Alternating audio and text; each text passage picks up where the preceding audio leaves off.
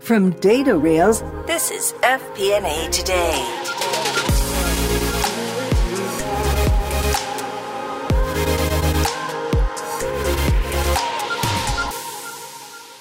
Hello, everyone. Welcome to FP&A Today. I am your host, Paul Barnhurst, aka the FP&A Guy, and you are listening to FP&A Today. FP&A Today is brought to you by DataRails, financial planning and analysis platform for Excel users. Every week, we welcome a leader from the world of financial planning and analysis and discuss some of the biggest stories and challenges in the world of FP&A. We will provide you with actionable advice about financial planning and analysis today. This is going to be your go-to resource for all things FP&A. I am thrilled to welcome today's guest on the show, Howard Tunnicliffe. Howard, welcome to the show. Yeah, thanks a lot, Paul. It's great to be here. All righty. Now, Howard hails from the UK. He has his own online courses around soft skills. He works for the Economist. Interesting enough, he got his degree, if I'm right, majoring in chemistry, right? From the University of Bristol. And he's worked for a number of different companies, including EY, Starbucks. And he spent, last almost 9 years at the Economist. And he's head of finance for subscription business, correct? Yeah, that's it. Great. Yeah. So that's a little bit about Howard, and I'll give him a minute to share a little bit more about himself. So why don't I go ahead and introduce yourselves to the audience, Howard? Yeah, great. Thanks a lot, Paul. So yeah, I think you covered a lot of my background already. So most recently, head of FP&A at The Economist, in the subscriptions business there. And yeah, I've been there for 8-9 years now. So yeah, clearly it's enjoying it. It's a challenging role for me. And then, my side hustle, as you mentioned as well, the soft skills courses. So I found that there aren't always great resources, I think, on soft skills. I know you yourself, Paul, post a lot of technical tips, and there's a lot of things on LinkedIn technical-wise for finance people. We seem to love that. So my mission is to try and get people more into the soft skills because I think it's really important. And in terms of my background, so yeah, as you said, I started off at chemistry masters. I realized I wasn't the greatest experimental chemist ever. So I quite quickly moved on to move into accounting while all of my fingers and toes and eyebrows were all intact. And then, so I've worked a little bit in practice. I've worked for, Starbucks and a big property company. And it's really just been a nice journey for me in FP&A. It served me well. I think I'm lucky enough to say I'm one of those people that I generally enjoy my job. It's not every day is perfect, but I find that the natural motivation is there because I'm doing something that I really enjoy. That's great. Like you said, the natural motivation, if that's there, then you're doing well. Not that every day will be perfect, but you're enjoying what you're doing most of the time. That's a win. So good. From accounting to FP&A, what kind of attracted you to FP&A as you made that kind of transition? Sounds like you started with accounting and then moved on to kind of finance and FP&A. That's right. So actually took my first steps in accounting were credit control role, and then that was at Dell Computers. And then I moved into financial accounting and management accounting. So my aim there really was to get the building blocks in place. I think when I was at Dell, I really that was my first experience of FP&A, and just looking at the FP&A team, and I thought, wow, what an amazing!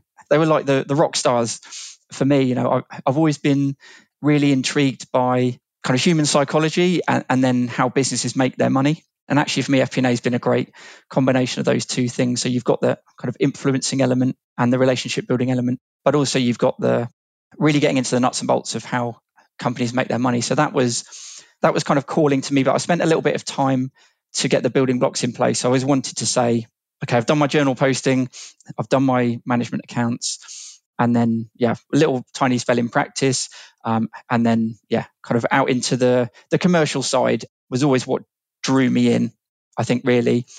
And then actually in my most recent role, I feel like I've done that commercial side quite significantly. So that's been kind of 8 or so years I've worked on purely commercial finance, and now I've moved into a little bit more of P&L ownership role.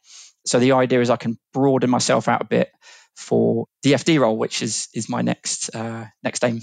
Well, good. No, I agree with you. It's good to get that broad experience, move around. And that sounds like you very much strategically thought about it. The accounting was to help to give you that foundation to make that next move. And you've done the commercial finance and move on to that FD role. So sounds like, you've thought about it and had a good path there. And I really liked how you mentioned, enjoy, because I find the same as the numbers, right? There's the nuts and bolts of it.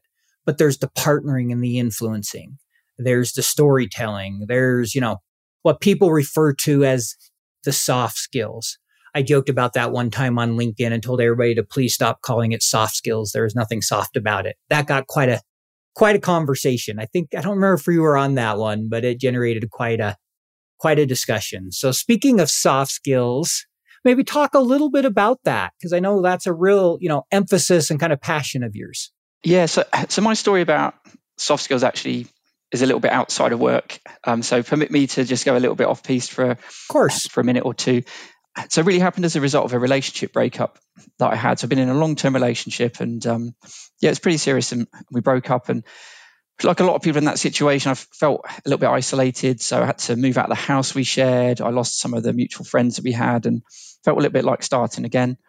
So I actually found quite an unusual role as a guy who's a soft skills coach. So this is more on the personal side. And I found on Meetup, he was having a session called How to Never Run Out of Things to Say. And I thought, wow, it's £10. So it's at $15. And I thought, wow, what a great thing to do. What a great use of my time if I can pick up some tips. Because when do you ever get told how to hold a conversation? When do you ever get told how to never run out of things to say? It's a fascinating subject to me. So I went and had some great time there, a guy called Ryan Williams, and then I ended up having some coaching with Ryan, more about kind of meeting people and socializing. And then I realized, sort of transferred that to work. And actually, what I've noticed is I've got more senior at work, is that it's the soft skills that really get you promoted. So I think as finance people, most of us have done several qualifications. Most of us were pretty smart at school, and that's sort of how we value our intelligence, really. And that's great. That it is important that we need that. I think you need to have like the right level of book smarts. I think that's important. But actually what I found in the lower roles earlier on in your career, I think it's important as well. And being the go-to person for Excel can be really helpful, and actually being able to do tasks more quickly is really beneficial when you're earlier on in your career, because that's really what you're doing. You're processing tasks, and the more accurately and the quicker you can get them done, then the more value you're going to add to the organization. But fairly quickly, you get into the kind of senior analyst role, head of finance. The minute that you've got a team, you stop really being that individual contributor. So you're no longer really, or you shouldn't be doing tasks anywhere near to the level that you were previously. So it's really about harnessing your team, developing your team, getting the best out of your team. So all the skills like delegation, motivation of other people, making connections across the business are way more important. And that's only at my level, kind of head of finance. And what I've noticed, that next step to FD, the step to CFO, most FDs and CFOs are very highly skilled in the soft skills. And the thing that I want to try and bring to finance is that I think at the moment, it's generally the people that are naturally good at those things that get the promotion. So I think that there's a lot of untapped talent, I think, in finance, where people are focusing a bit more on the technical side, which is great early on in your career, and you need to be good at that. But actually, if you want to unlock your potential in the work sense and also in your personal life, then it's the soft skills that are really going to help you to do that. And they're the things that you need to get promoted. And maybe just one other story which I think highlights that. I remember in my first role, just a local role at a software, it was actually a networking company, and I reported directly into the FD because it was a pretty small company. I remember he'd come to me and ask me for Excel advice all the time. He was a bit of an older guy, and his Excel wasn't that great. So I was able to save him loads of time, these Excel tips, and it made me feel really useful. But I remember thinking, when I get to that level, I'm going to be really good at Excel because he's missing a trick here. He could be a lot more efficient. But actually, he had it the right way around. He was focusing on selling. He was focusing on strategy for the business. And then he had me to do the Excel tips for him.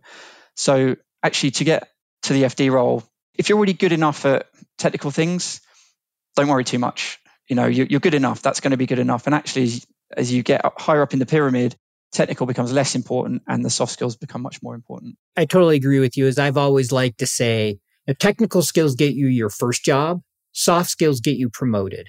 It really is. The further you move up, the more it's about influencing, communicating, partnering, the sales you mentioned, the strategy. Unless it's good to have that solid background and be able to do things when you need to, but the less it is about learning the latest Excel formula. Like, do I know how to do XLOOKUP? Do I understand dynamic arrays? Yes, those can be fun, but that's the business. That's not what's going to influence the business. Nobody influenced the business by using a different Excel formula than somebody else, you know? Yeah, I think that's true. And it's really about, as a business, you need to keep learning those things. So yeah, it's great that you have people coming in at these sort of the more junior levels, and they're hungry to learn those things, as I was hungry to learn Excel, you know, when I learned it. But like you said, for me, I see these fancy functions that come up now, and I think, yeah, it's not my time to learn those. You know, it's not, my Excel is good enough. It doesn't need to be great, and I'd rather focus my time on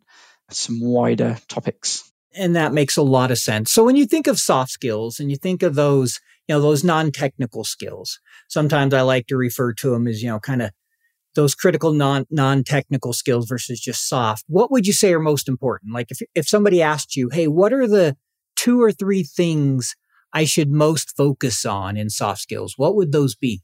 It's a good question. And first one for me, that really the cornerstone of everything is listening. And I think it's a very unglamorous skill, and everyone thinks that they can do it. But actually, the more that you focus on your listening and work on your listening, you realize that generally people are very bad at listening. You know, there's a lot of nodding of head, and there's a lot of waiting for your turn to speak, because actually listening is very difficult. You know, it requires a lot of energy, and anything that requires a lot of energy, our body's naturally trying to tell us not to do, because that we're a kind of a primitive beast at heart. So I think, yeah, really thinking about listening, and I'm sort of thinking about my prior self in those earlier roles where you're really getting some good coaching from your manager. How many times my manager had to tell me the same thing for it to sink in? You know, I feel quite embarrassed about that. It's probably banging the drum for 6 months about stakeholder management or other things I should do, and it took me way too long to improve that area. But thankfully he kept going, and thankfully my listening improved a bit. So listening, number one, I'd say a big one at all levels is prioritization. So we've all, particularly through COVID, there's been so much more work, so much more task, and we sort of lost the human side, and we've taken on more tasks. So I think for me, I'll try and tell my team at work, well, what's actually going to improve the bottom line? And that should be your priority. You know, and actually you should be challenging me. If I'm saying, oh, we've got to do this, the regular reporting, and you've got something that's going to really impact on the bottom line, and we're going to make an extra 50K if you do it a week earlier, let's focus on that. So just being able to put the busy work to one side and realize probably 1% of your time is responsible for almost all of your impact on the bottom line. So let's try and do more of that for a start. But when we get the opportunity, let's just go full bore and say, you know, one thing that I love about FP&A is we're trying to pay back our salaries. You know, I'm trying to draw the link for my team and say, okay, you should be looking to pay your salary 2, 3, 4, 5 times over. Look for those opportunities. And it's possible in almost every business, you know, it's possible to do that. So I'd say listening, prioritization is key. And I think also relationship building. So oftentimes you only realize your lack of network when you need it, if you haven't nurtured it. And that might be at work, or it might be you get made redundant. It's happening a lot. To good people, you know, there's no rhyme or reason to, if you're working in the travel sector, then that's loads of redundancies there. And it's just luck of the draw, really, whether your business is COVID resilient or not. So yeah, I think relationship building's really key. And that one also has some nice benefits outside of your job as well. You know, I feel whenever people leave a job, almost everyone says in their leaving speech, it's the people I'm going to miss.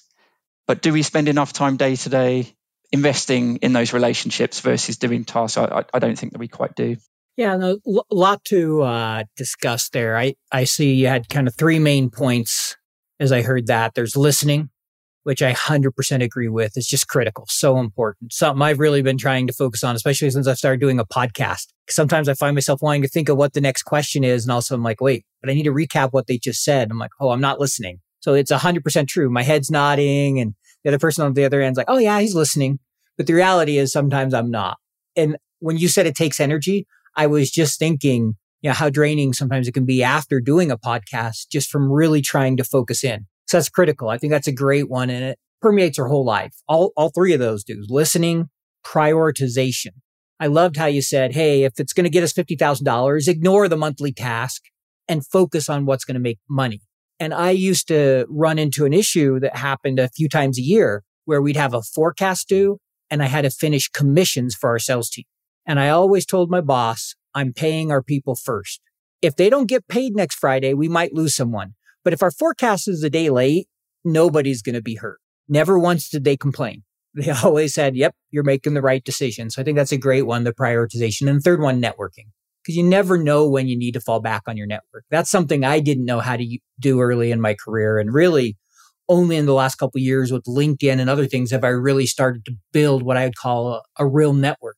And it's been invaluable. So that's great advice. So how would you recommend somebody go about improving those skills? I know you have a course you teach, but maybe that's one way people can learn, but just give a couple thoughts of if I'm someone who I know I need to focus on being a better listener or prioritization. I know I need to get better on the non-technical skills. What advice would you offer there? I think it's actually quite difficult to start. And I think that is part of the reason why a lot of people don't start, because those technical tips, it's quite, gives you that little dopamine hit. You can understand it, you can try it out, you get that little energy from learning a new skill. Whereas actually the soft skills is quite a lot harder. So as you mentioned, the courses, that's really the reason why I set up the courses, because it's hard to learn how to kind of build rapport. It's hard to learn how to network as a finance person. So that's kind of the aim of the courses, is to kind of tailor the soft skills to a finance person specifically. So hopefully lots of kind of real world examples of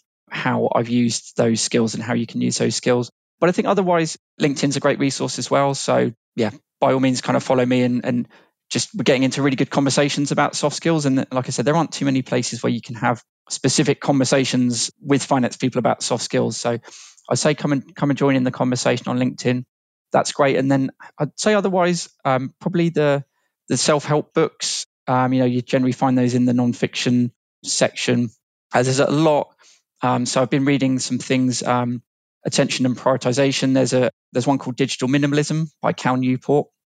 And that's a great book. So it's really about kind of slimming down all of your activities that aren't really that worthwhile. And he's achieved so much in his life, and it's about prioritization for him. And also Eat That Frog as well. Brian Tracy is a really good book to read on prioritization. And there's various rapport building books, there's influencing books. So I would say worth having a poke around, have a Google, and then just seeing what, typically these books are quite timeless. So you'll see there aren't many books on influencing that really, the cream rises to the top over time. So I think it's worth having a look around, and then you'll generally see the ones that are popular, and then they'll definitely be worth your time. You'll learn a lot from those books. No, that's great advice. And I appreciate the prioritization ones. There's a few there I hadn't heard of. But yeah, I have a few books on my shelf back here. I think Emotional Intelligence and some others that are, some of those self-help books, and they definitely can be a good read. But, the key is learning to implement some of them, which is usually the hard part. Yeah, agree. And that's a great shout out, actually. Is that the Daniel Goleman Emotional Intelligence one? I think Travis Bradberry, Emotional Intelligence 2.0. Okay, so I've not read that one, but I've read Emotional Intelligence Goleman. That's that's a very well-known one. Yep. And that covers so many different areas. So I'd definitely recommend that one as well. Great. Yeah, no, I've heard of that one. I know it's a good one. I think I've read a little bit of it, but for sure. So switching gears here just a little bit, I know you've been, you've worked for The Economist nearly for 9 years now. So how does kind of FP&A, maybe talk a little bit about FP&A at The Economist, like what functions fall under FP&A? How do you guys think about it there? Yeah, so it's definitely been a journey for us since I've been at The Economist. So we started out and we really had quite a lot of hybrid roles. So you might have kind of a bit of accounting, bit of management accounting, and bit of FP&A. And over the years, we've really kind of concentrated on more centers of excellence approach now. So at FP&A, we've got a separate kind of accounting function, and then we've got a commercial finance stream. So that was the one that I kind of used to be in. So they're very close to the trading, close to the sales and marketing teams. And then FP&A for us is, it's more about the budgeting, forecasting, kind of P&L ownership side of things, and the reporting. And so we still do some business partnering, but that's more with kind of data teams or group finance or sort of the tech team functions. Got it. Okay. That makes sense. That's what I always find interesting is, every company structured it a little different. even what FP&A owns, right? What's part of finance? How do you break it up between, business partners and the different things? So thanks for sharing a little bit about that. Just following on from that, in terms of kind of the forward look for us, really. So I think the one of the reasons that's kept me at The Economist for so long is that the finance and the business are really well integrated. So, at times I've had to go to some marketeer and say, oh, we need to cut your budget for next quarter by 20%, but here are the reasons why. And that's always been really well understood. And that's sort of testament to the senior leadership at the company for kind of making sure that the message is spread. But I've found there's always a can-do attitude. If we need to turn something around quickly, if we need to make a big positive or negative adjustment to spend, well, how are we going to do that? And everyone sort of mucks in, and that's great. So yeah, really enjoy that side of things. And then I think the other relevant thing is our transformation project. So I think probably every company in the world is doing a finance transformation project at the moment, sort of a little bit precipitated by COVID. And that's really interesting to me because in the past, I think we would have seen that as quite a technical project. And there's no doubt there's a lot of technical things that we need to do, a lot of development and a lot of sort of quite intricate mapping and mapping of processes and mapping of P&L, that sort of thing. So definitely a technical side, but actually my role is actually more about kind of the motivation and the hearts and minds aspect of that, because what I've found, I think it's quite natural that we're quite scared of change as humans. Even if we think we're not, I think we probably are. And I think that, again, that's natural because we're risk averse as humans, because again, we're prehistoric beings and we'd rather survive than get a nice treat. We're very much looking to survive and pass on the genes. And I think generally if you come to people in a work setting and say, oh, we've got this new tool and it's going to be great and it's going to give us all these efficiencies, everyone around that table is thinking, am I going to get made redundant? So I think that's a natural human reaction. And even if you're not thinking that, you're thinking, how is my role going to change and am I going to enjoy it? So even with the technical implementations, it's really important to bring people along. So that's I think the soft skills element for me that's really fascinating in terms of bringing people with you. But also the other side is some of those more technical roles, the entry-level technical roles, they're not necessarily going to be there, not just in The Economist, but in finance. We've been talking about AI and automation for a long time now, and it seems like it's coming. It's here-ish, only going to grow. So what we need to make sure is that if roles are being kind of no longer required because of some of the transactional roles are no longer required because we've got this new tool, we need to make sure that we're training those people that are in those roles, because we had the privilege of doing entry-level roles and learning the trade and moving up, and that process is going to be accelerated. So I think we just need to recognize that people need some help with upskilling. And again, I think typically that's soft skills. We can't be a financial accountant for 50 years nowadays. Things just move on more quickly than that. So it's another interesting side, the training. So what skills are people going to need now and in 5 years? And let's start kind of getting them on those training programs, because as you said, the doing of soft skills is always the challenging bit. Yeah, no, thank you. A lot there. And I appreciate particularly talk about, digital transformations and how technology is coming. Still, communication is key. We had someone on who spoke specifically, Francesca Valli, about digital transformations. And one of the big things she mentioned is one of the key parts of any digital transformation and what's often missed is change management, right? As she said, change management, which you can sum up to communicate,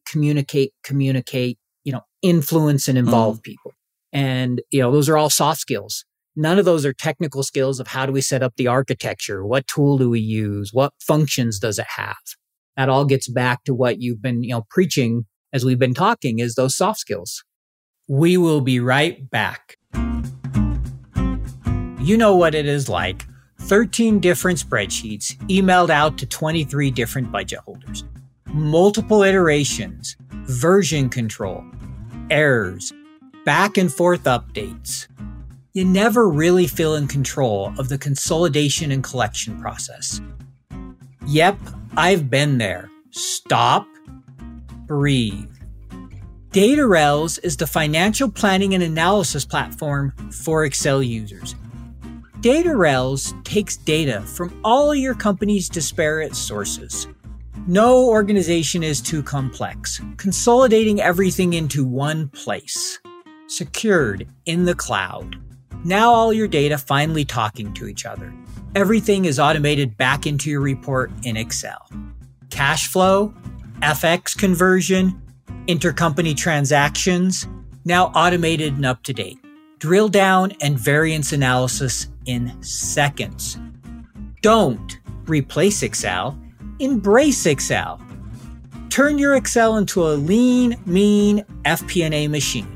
Find out more at www.datarels.com. And now let's get back to our episode. I'm curious, you've been with The Economist 9 years now, and I know a lot has changed in the last, 20, 30 years since the advent of the internet in online news and magazines. So how have you seen things change at The Economist? And how has FP&A, helped the business manage through this, kind of constantly changing environment of how we consume things today? Yeah, as you said, big changes really over my time. So, The Economist, it's got a great history to, to our printed edition. So 1843 was the first one. So it's incredible to work for a company that has that storied history to it. But really in my time, we've kind of moved away from print first. So, we're a weekly newspaper and we were very print focused. And when I joined, it was really about kind of maximizing volumes of subscribers. So print advertising was going really well. And we've got, quite a powerful kind of niche of quite influential, high profile people. So people were willing to pay a lot for the print advertising. We know that's declined over time and digital has grown, but it's a little bit trickier to capture that digital revenue because you're up against Silicon Valley's finest and they're experts in what they do. So there's been a lot of transitioning. So now we've got an app which Espresso, which is has a daily component, so 5 kind of finishable stories every day, and there's a quiz on there, and there's some audio as well. So that was a big change for us, moving into something with a daily component, and just generally the digital element. So all of our subscribers have a digital element now, and it's really about building those products that can rival the best companies in the world.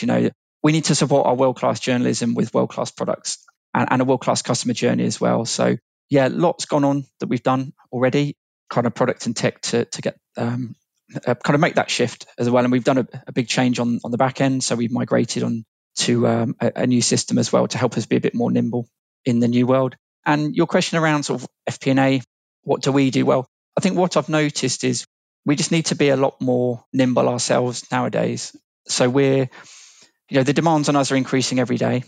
We just need to be able to do things as quickly and as accurately as possible, turn things around and allow the conversation. And then the conversation moves on and we need to reiterate as well. So I think a big change for me has been maybe more of our roles have been about budgeting and forecasting. It's been a little bit more fixed, almost probably a bit too much finance led over time. And now we're much more kind of business led. We're much more agile in our approach. So it's really about being able to kind of run some scenarios and making sure our models are not too big, not too small, but typically it's about giving people, they would rather have 80% of the answer today instead of 100% of the answer in a week's time.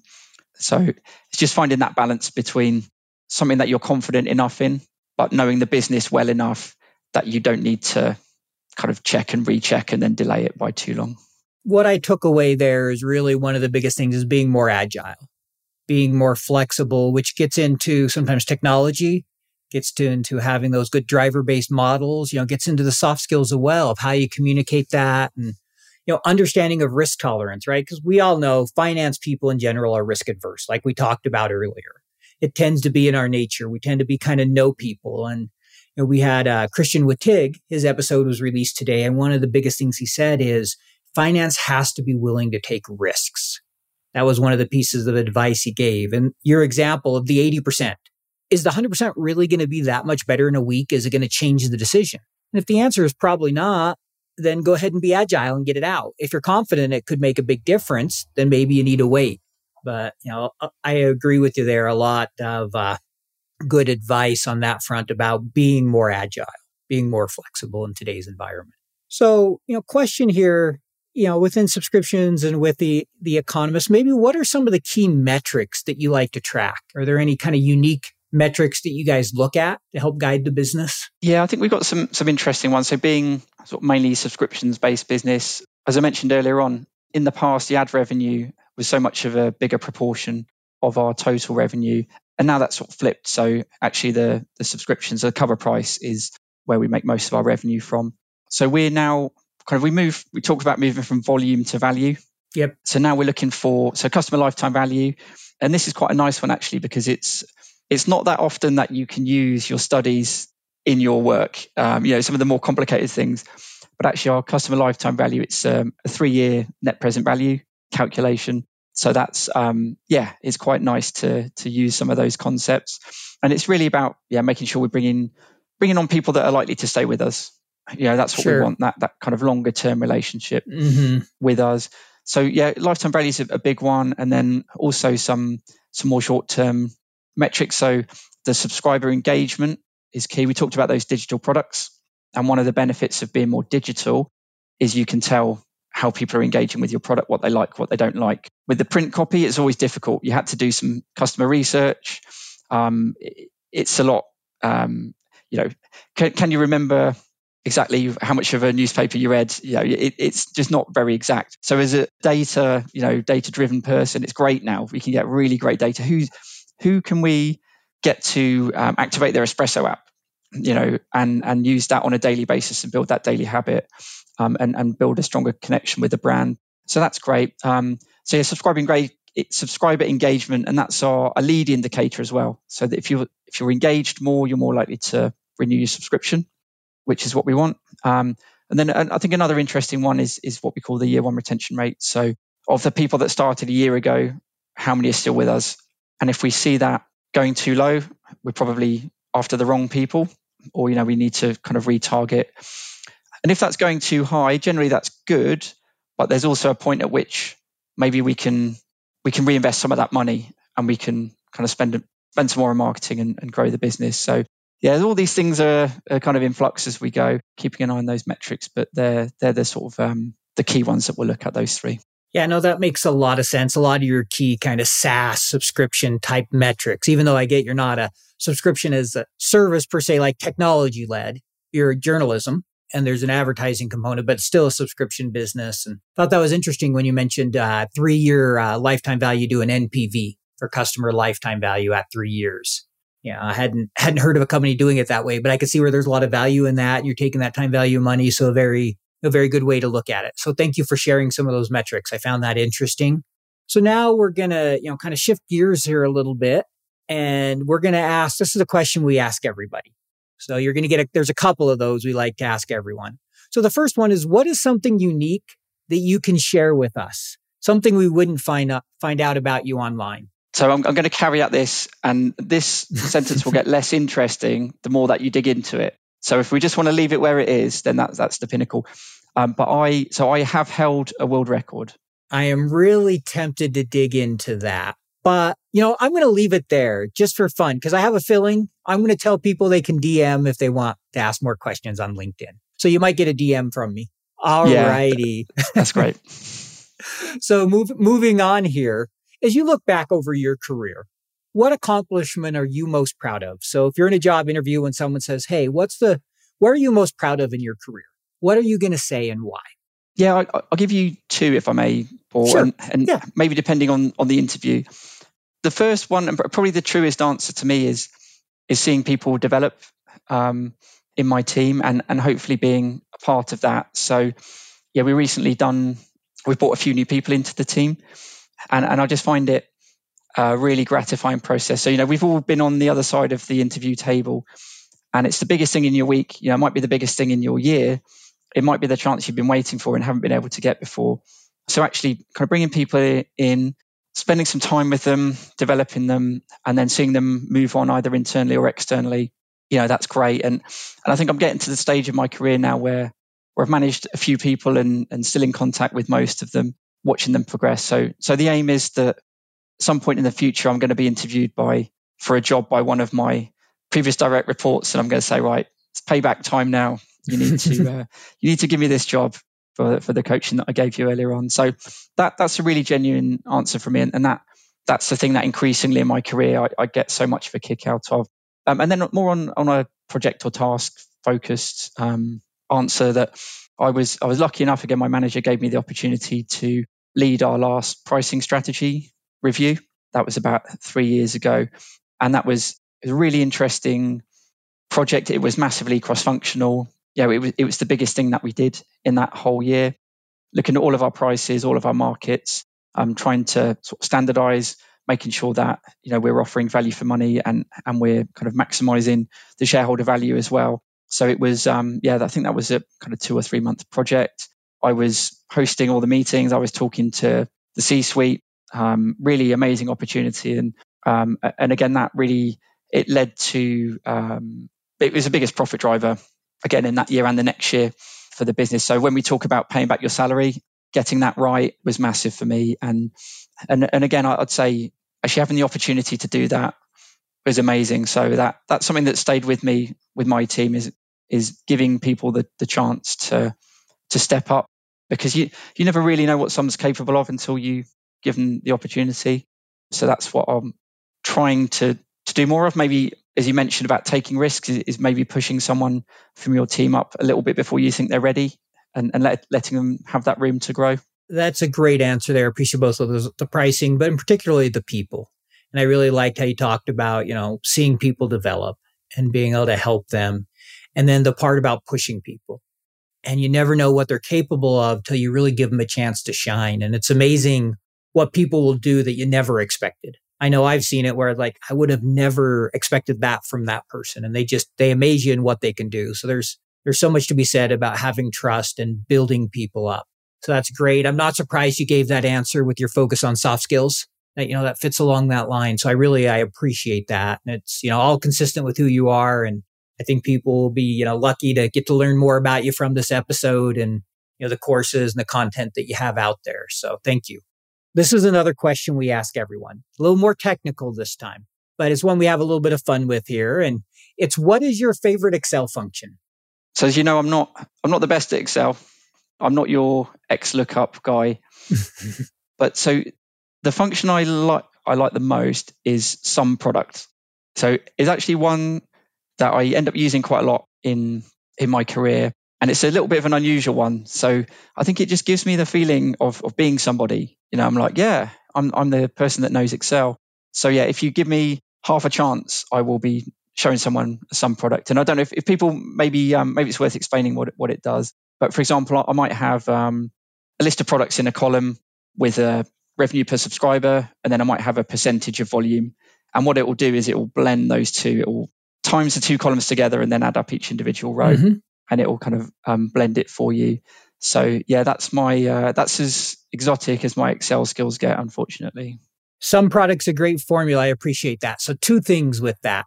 First, I recently did an Excel training, and as we took the person through and we were customizing the course, the one formula that he specifically asked for and requested was sum product. It's like, I want my team to learn this. So that's a great one to choose. And the second comes from Jordan Goldmeyer. He was, I put some Excel jokes on LinkedIn the other day, and he said, what does an analyst put in their hair? Sum product. So there you go. Ding, the dad joke of the day. All right. I got a few courtesy laughs, so we're good. So last question here before we let you go. I've really enjoyed the time with you, and I'm excited to be able to, share this episode with our audience and get them the opportunity to get to know you a little better. But if somebody was starting their career in FP&A today, what's the one piece of advice you would offer them?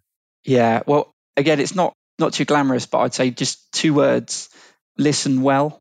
And I really think that if I'd have had that advice, I would be way ahead of where I am now. It's taken me a long time to get there.